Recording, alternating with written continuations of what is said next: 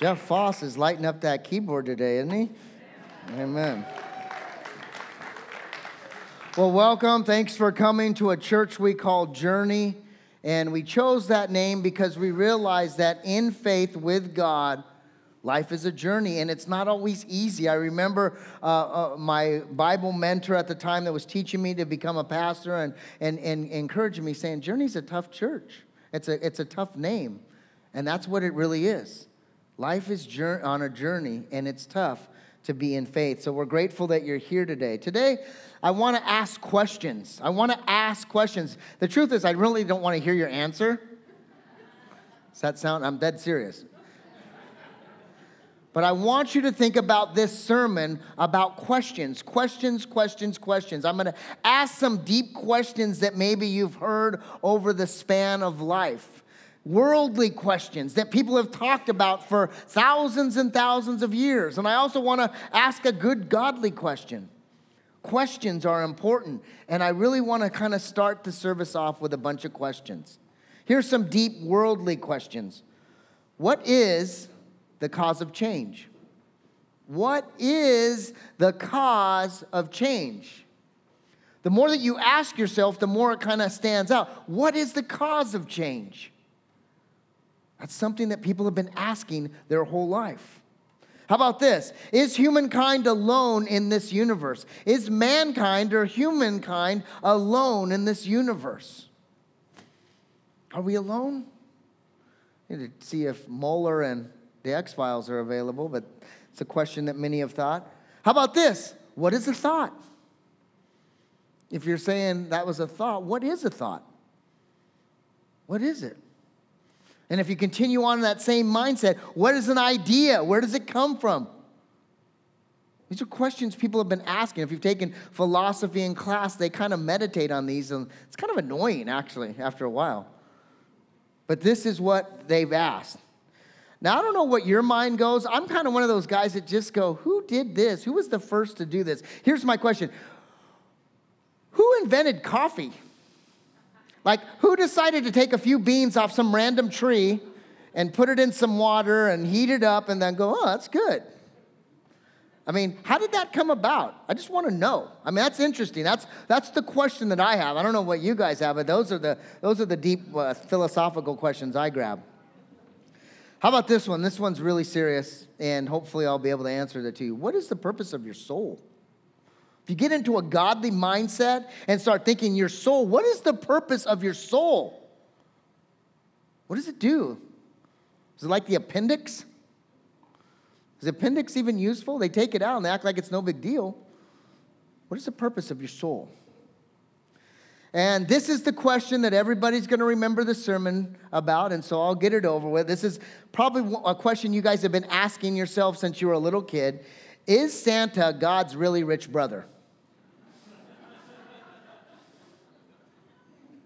Yeah? This is for Dustin right there. He wants to know. There's a few kids in here, so I won't really answer that question because I don't want to break their heart. But here's some of the questions. These are the kind of things that we ponder and think about. But as I think about these questions, these are questions that you look on a website, and they're things that people have been thinking about for thousands of years. But when you put faith in them, they seem to answer pretty easily. What is the cause of change? I know that in my life, when I put Jesus in the middle of my heart and put him at the foot of the cross and said, my problems are yours, my life changed. Jesus in my life has been the cause of change. What about, am I alone in the universe? No. God breathed in the universe, and I've got him. He's always on my side. My wife would say he's my best friend, so he's with you. I'm not alone. Where does the thought come from? That comes from God. Where does the brilliant idea of making coffee come from? Not from me. But thank God somebody heard that message.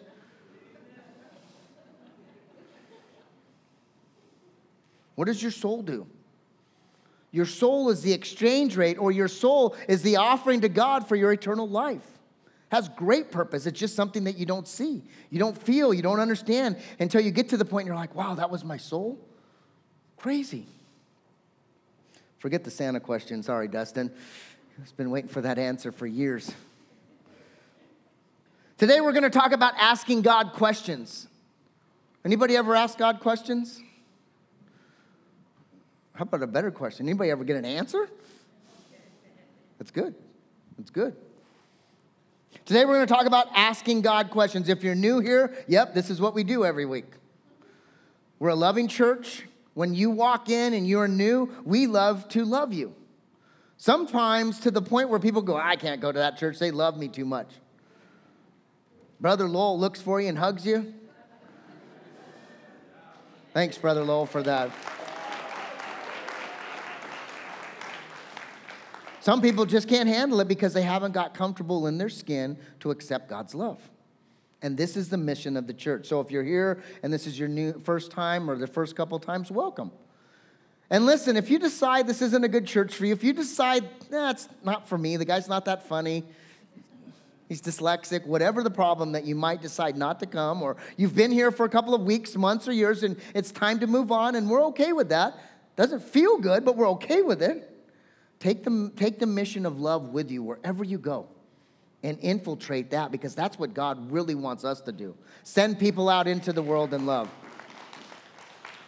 Now, here's the other thing I want to talk about. You should have seen first service. It was a disaster. Thankfully, I'm still alive because everything happened incorrectly. My mic got pulled out and nothing was working, and Bonesaw broke the microphone. Everything was chaotic. And here's the thing. We're not a perfect church. If you're looking for perfection in a church, this ain't it. We're authentic. We're good lovers of man and God, but we're not perfect.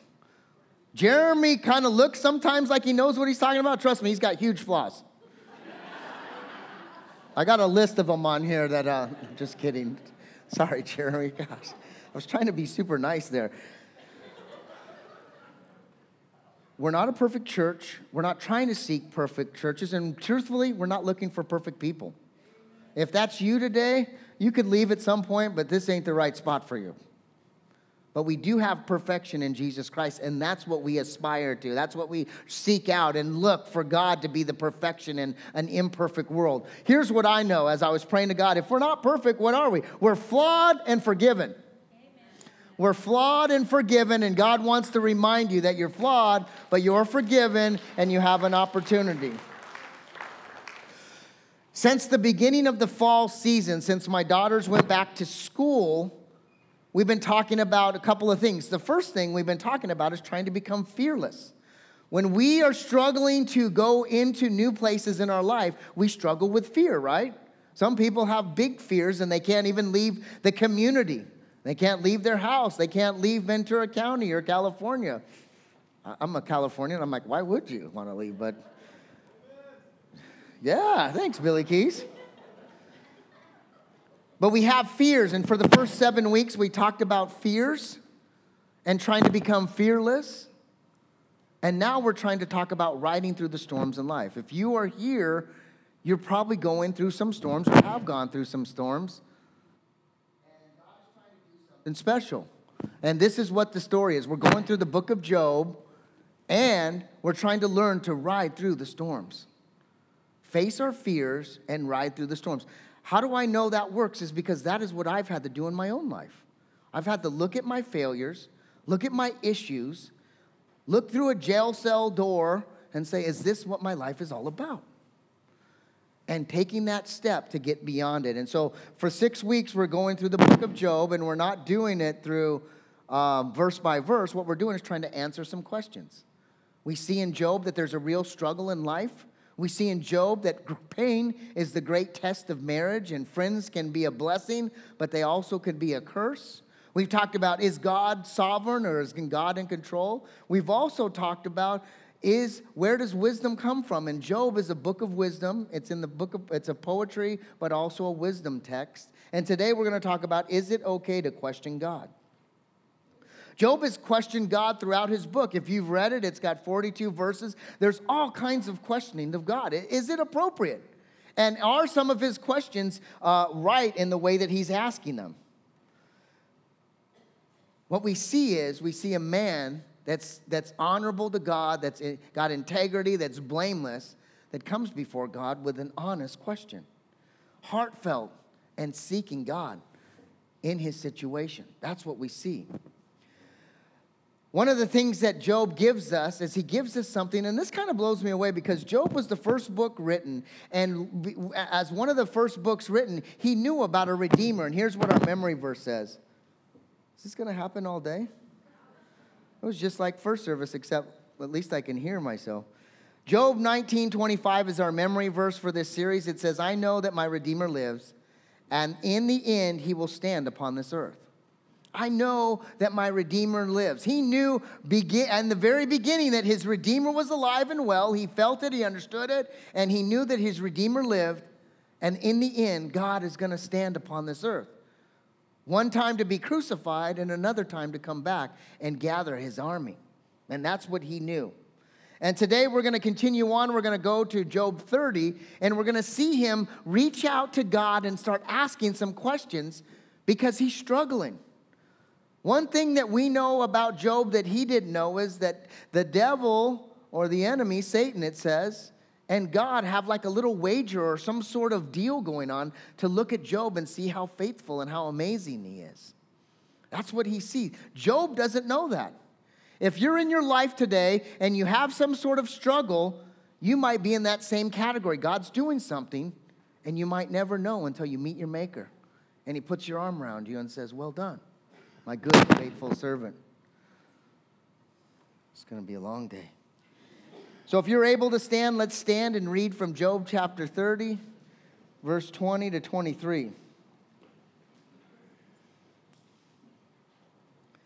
I cry to you, O God, but you never answer. I stand before you, but you don't even look. You have become cruel toward me. You use your power to persecute me. You throw me into a whirlwind and you destroy the storm. You destroy me in the storm, sorry. I know that you are sending me to death, the destination of all who live. Today, as we come before God and open up his word and read it, which is holy and righteous and the thing that transforms us, ask God to speak to you. Answer a question that maybe you've had before him.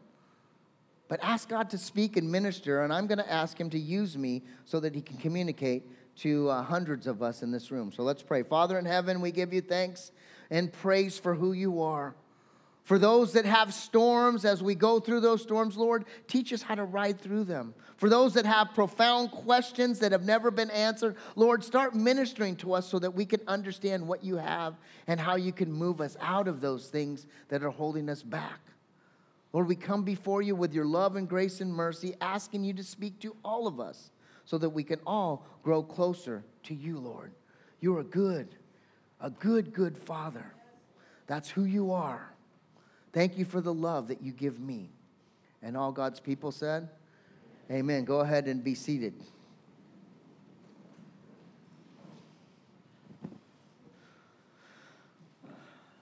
Bill, yeah, you want to do that? Foster's can't take it anymore.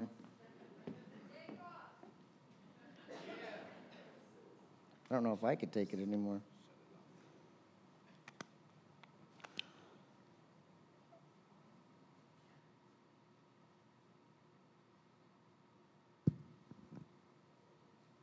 One second.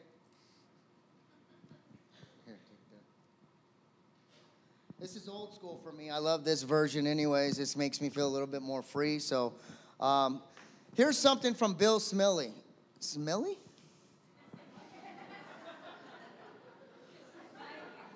It's not really Smiley because it's got two L's. Millie. Smiley.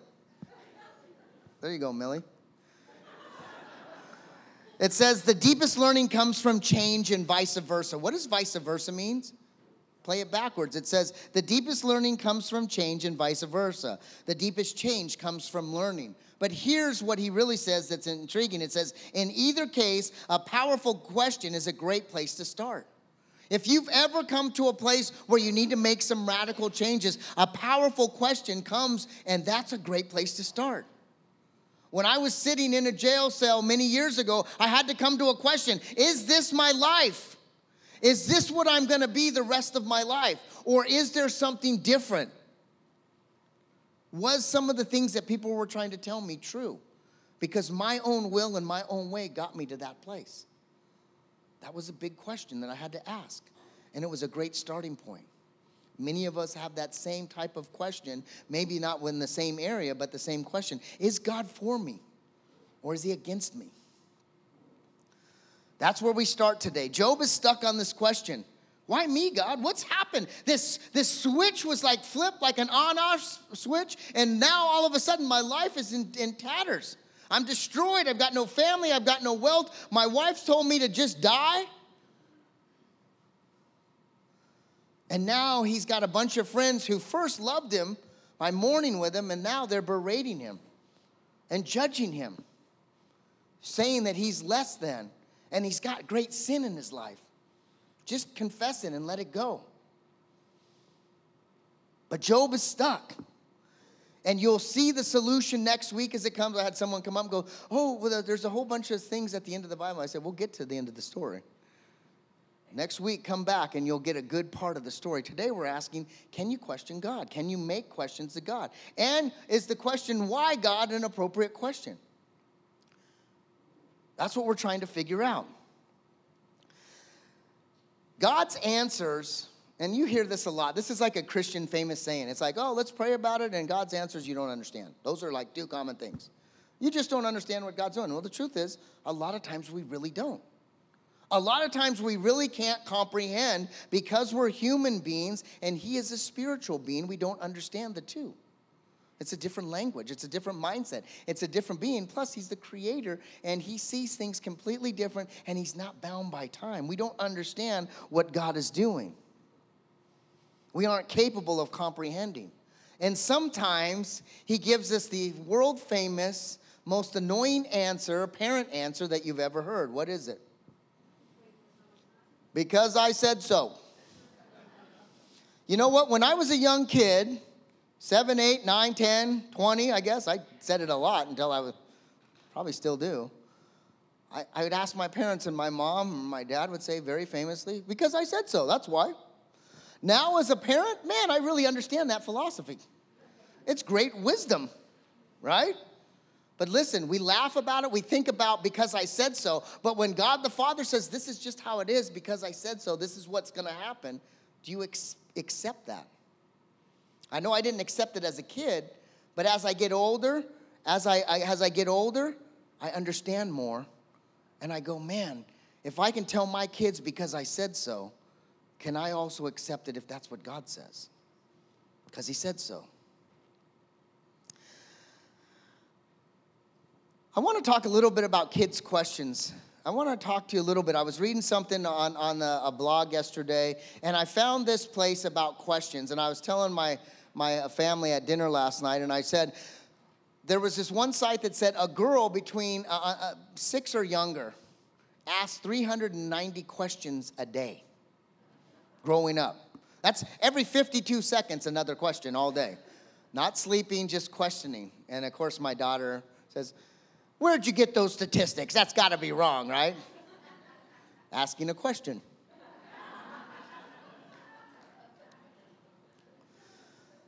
But kids ask questions. We have been raised to ask questions and to question things because that's how we get to grow and understand things. Here's kind of a dialogue between a mom and her 7-year-old son. Mom, are there more leaves in the world or blades of grass? Mom's like, blades of grass? Instantly, the next question is, what about trees? Are there more trees than buildings? She's like, trees. Yeah, I think trees. The kid continues, are there more bricks in the world or birds' feathers? It just keeps going. And she goes, what is the new app you got on your phone? I'd like to talk about that, something I could grasp and understand. Kids ask questions that only God would know. Blades of grass, things on the leaves on the tree, things on the tree, leaves on the tree. Those are things that only God can know, but we are trained to ask questions. Because that's how we learn. That's brown. That's blue. Don't touch that. It's hot. Don't do that. It's wrong. And we have to ask questions so that we can truly get to the person that we're trying to be. If we never grab a hold of the answers and continue to ask questions and never take truth, it can be detrimental. And that's what we see Job communicating. We are asked in our whole life questions. We are raised to ask questions. We teach our kids to go and ask your teacher and try and learn. And that's what we see here. Is it okay to ask God questions? Listen to what Gerhard Tersteegen says. And this comes out of my commentary that I was reading. It's a quote from a guy that was a great Bible man. He says, as long as we want to be different from what God wants us to be at that time, we are only tormenting ourselves to no purpose. When we think we know better than what God knows and we want to move out of that place, we're basically tormenting ourselves to no purpose.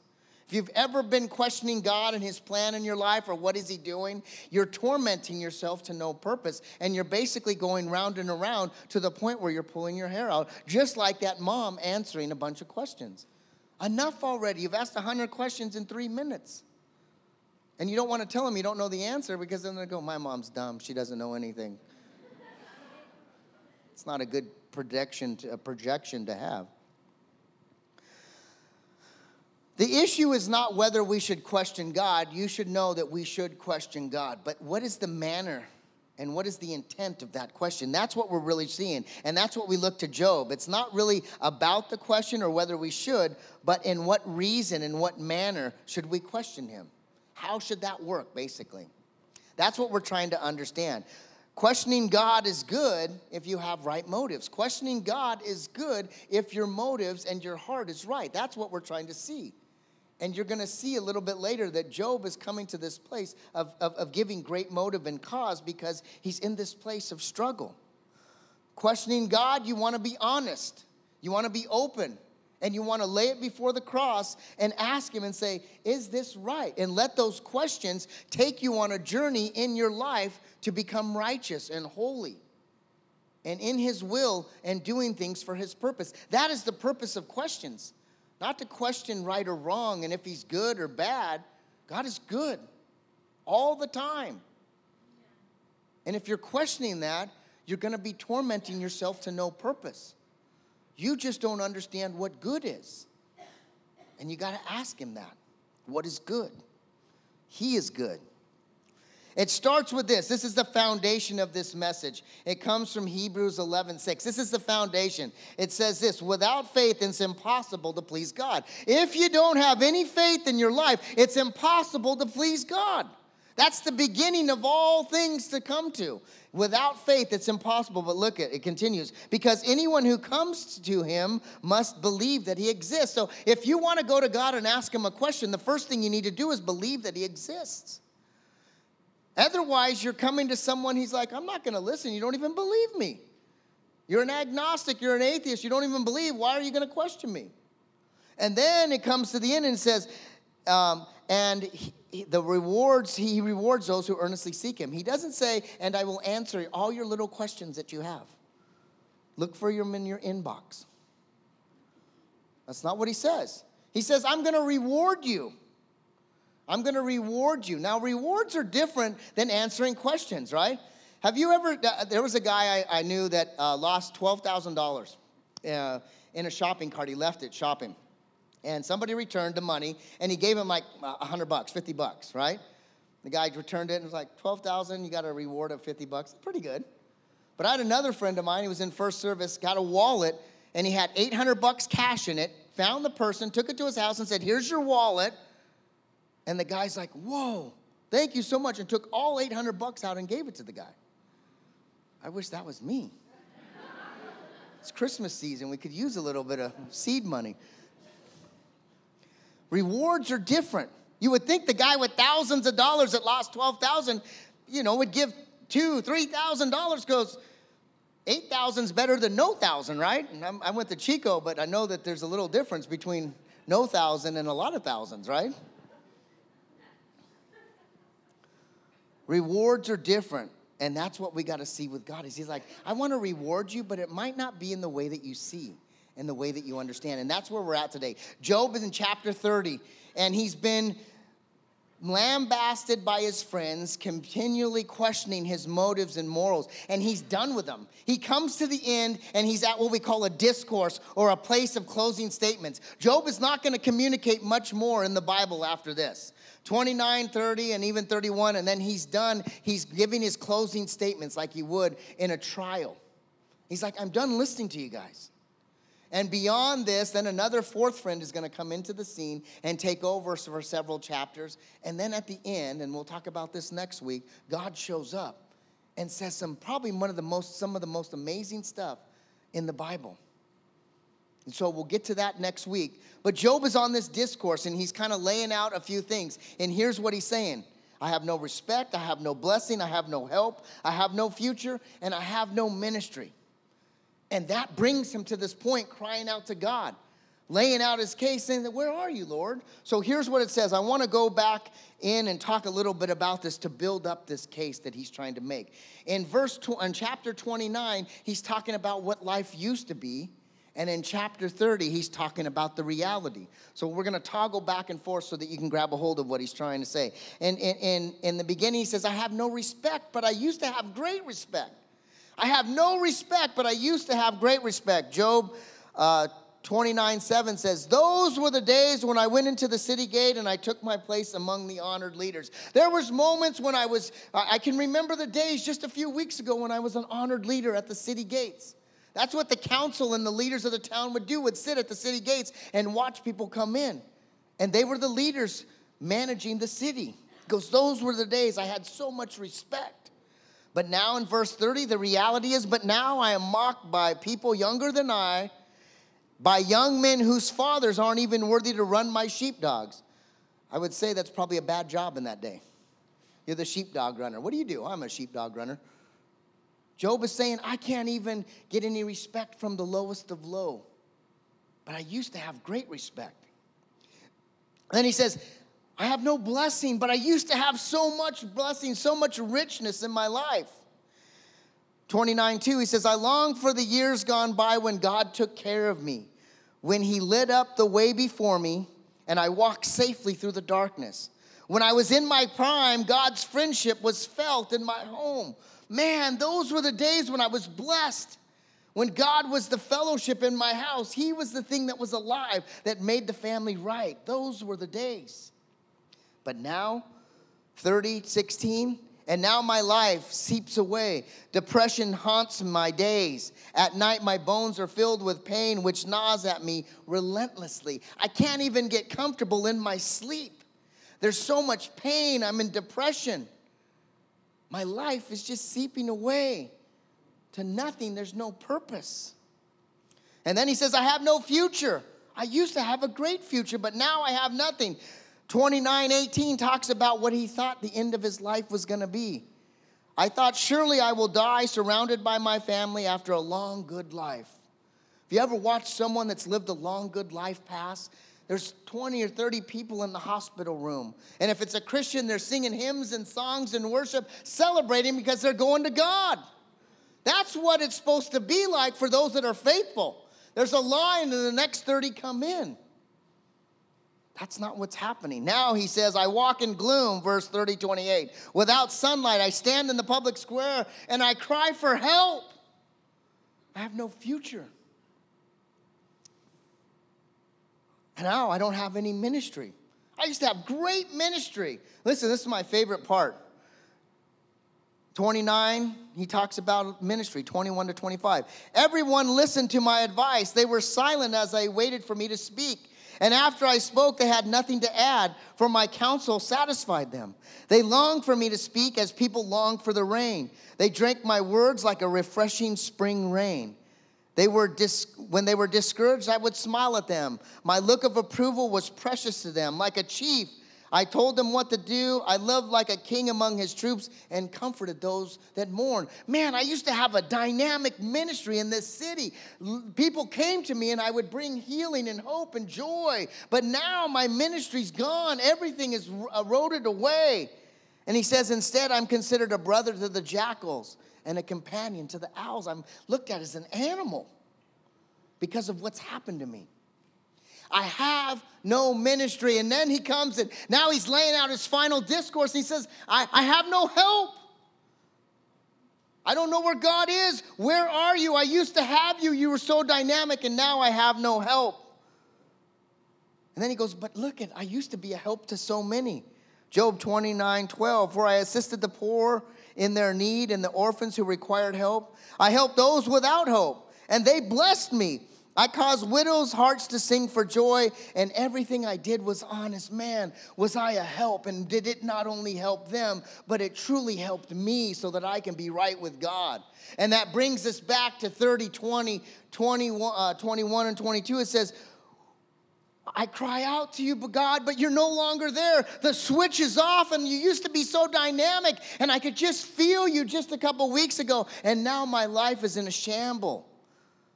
It's like you're punishing me. I stand before you, but you don't look at me, he says. You have become cruel. You use your power to persecute. You throw me into a whirlwind. You destroy me in the storm. I just know you're sending me to death. Just let it go. I'm ready to die. I've laid my case before you. Where are you, God? We know the story, but he doesn't. We know that Satan is challenging God to see how strong this man can be. He might be challenging you to see how righteous you might be in the struggles that you're going through. That's what God does.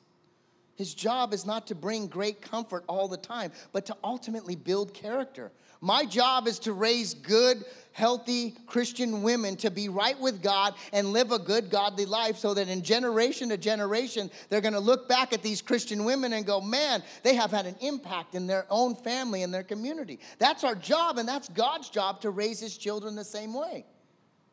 And now Job is in that place, and he's saying, where are you? Man, it's like you're gone. And he's questioning. But Job's questions are correct. They're not childish, irrational. Well, why? What about the leaves and the birds? They're righteous. They're open-hearted and honest, motivated for God to show up. The cries of the persecuted, those who are desperate for God to intervene or desperate for salvation or sanctification, those are the type of questions God wants to hear. Those are the things that God wants to do. He wants you on your hands and knees seeking him. Man, and then in first service, you couldn't believe it. But there were so many people in here that had so much loss and pain. Unbelievable. 6 or 7 families that had lost a child. A woman that just lost her husband, and she couldn't believe it, but because of the loss of her husband, she's drawn closer to God than she's ever had. And she's in utter pain every day. But she reached out to God, and God showed up, and in her pain, they're having this dynamic relationship because she asked a correct question like Job is submitting before God. Now listen, the answers aren't always exactly what you want to hear or what you want to hear at all. But there's still a good answer. Sometimes it's no, sometimes it's wait, sometimes it's later, sometimes try again. Sometimes yes. Sincere questions from your heart, seeking God in certain ways, are the right way to communicate to God. Asking him questions. Insincere questions or questions that are hypocritical, judging and complaining. This is you, God? This is what you do? Those aren't the questions that are right, and he's not going to answer those, and he's not going to bring forth any fruit from that because that's opposite of what he wants. He refrains from that stuff because he knows you're just spinning your wheel and tormenting yourself and not accepting that he is all things. He is sovereign, and he is in control, and because I said so.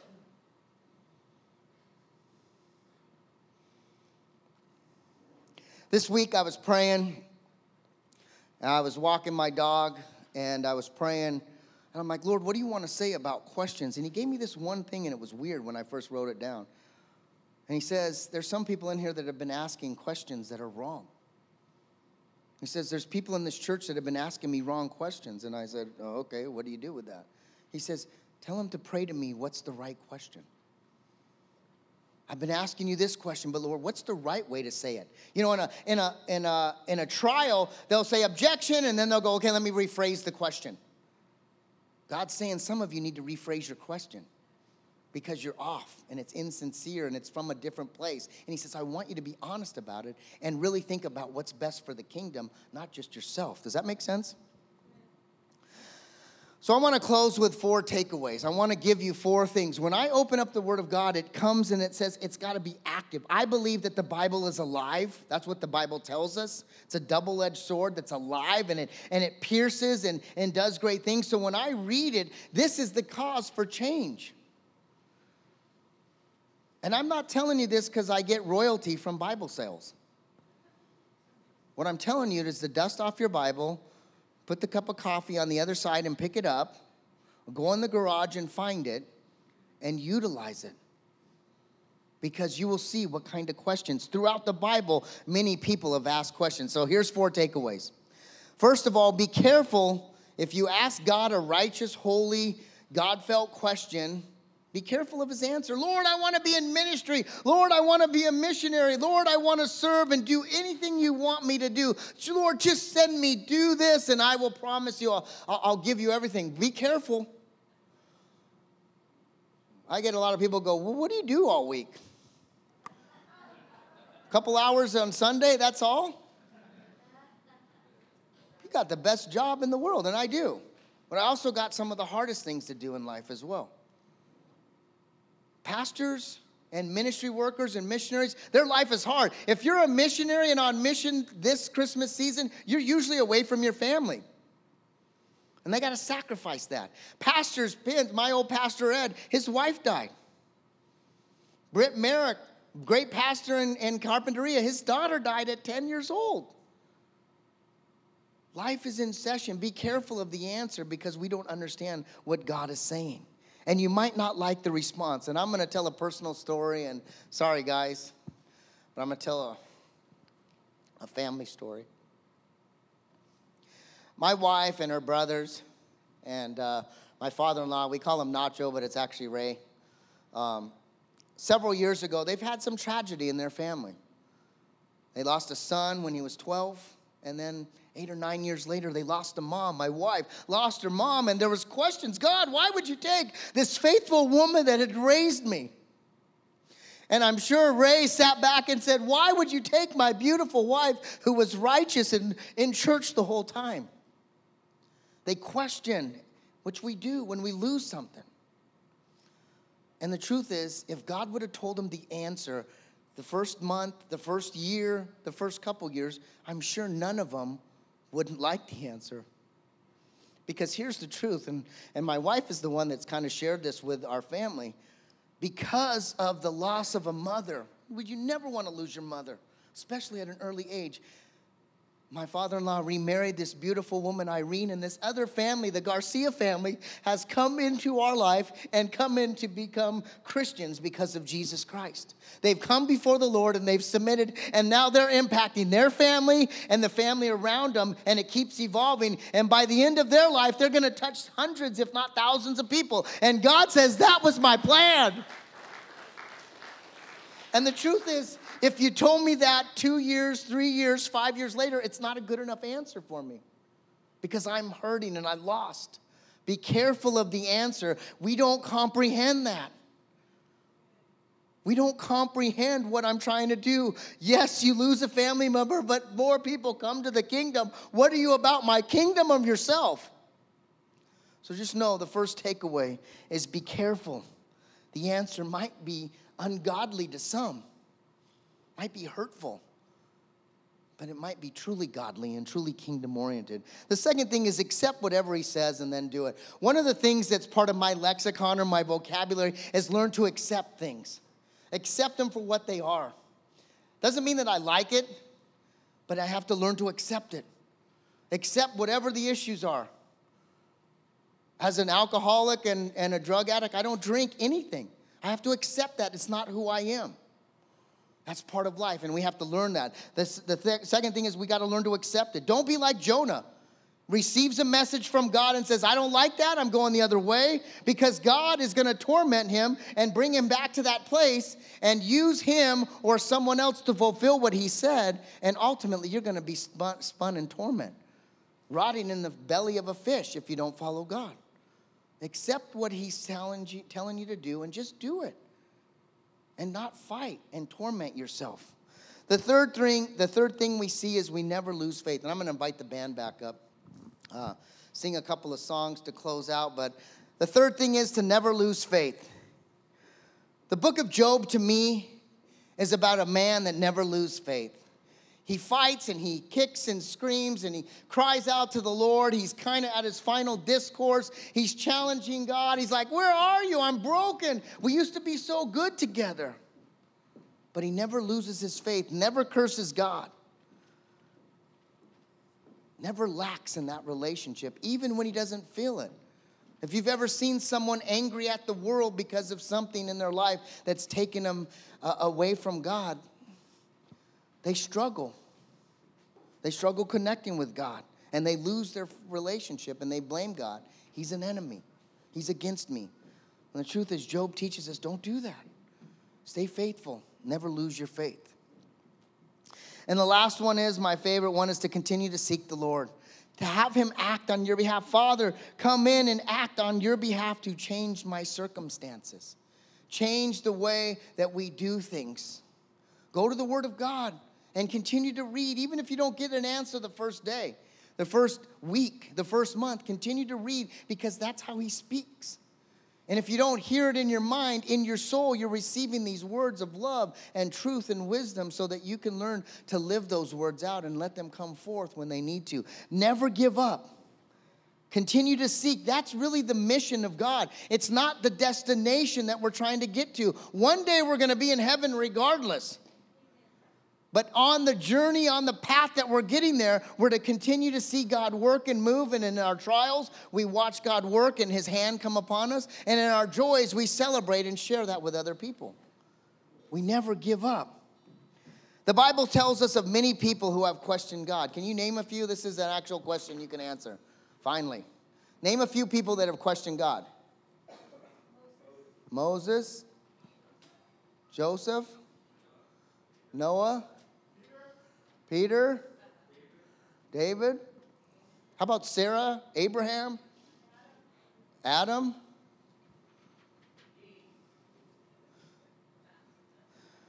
You guys need to get some Bible study going on. There are a bunch of people in the Bible that have questioned God, and they all had good questions. Moses was fighting with God. Gideon was like ridiculous. But God still answered.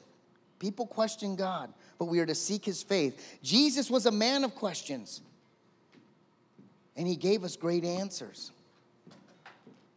The Bible is to teach us how to look at questions correctly and how to decipher how to communicate with God. Here's my last verse today.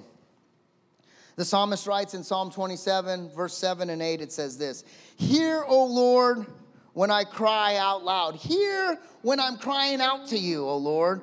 Be gracious to me and answer. That's a good way. Lord, be gracious. Listen as I cry out to you.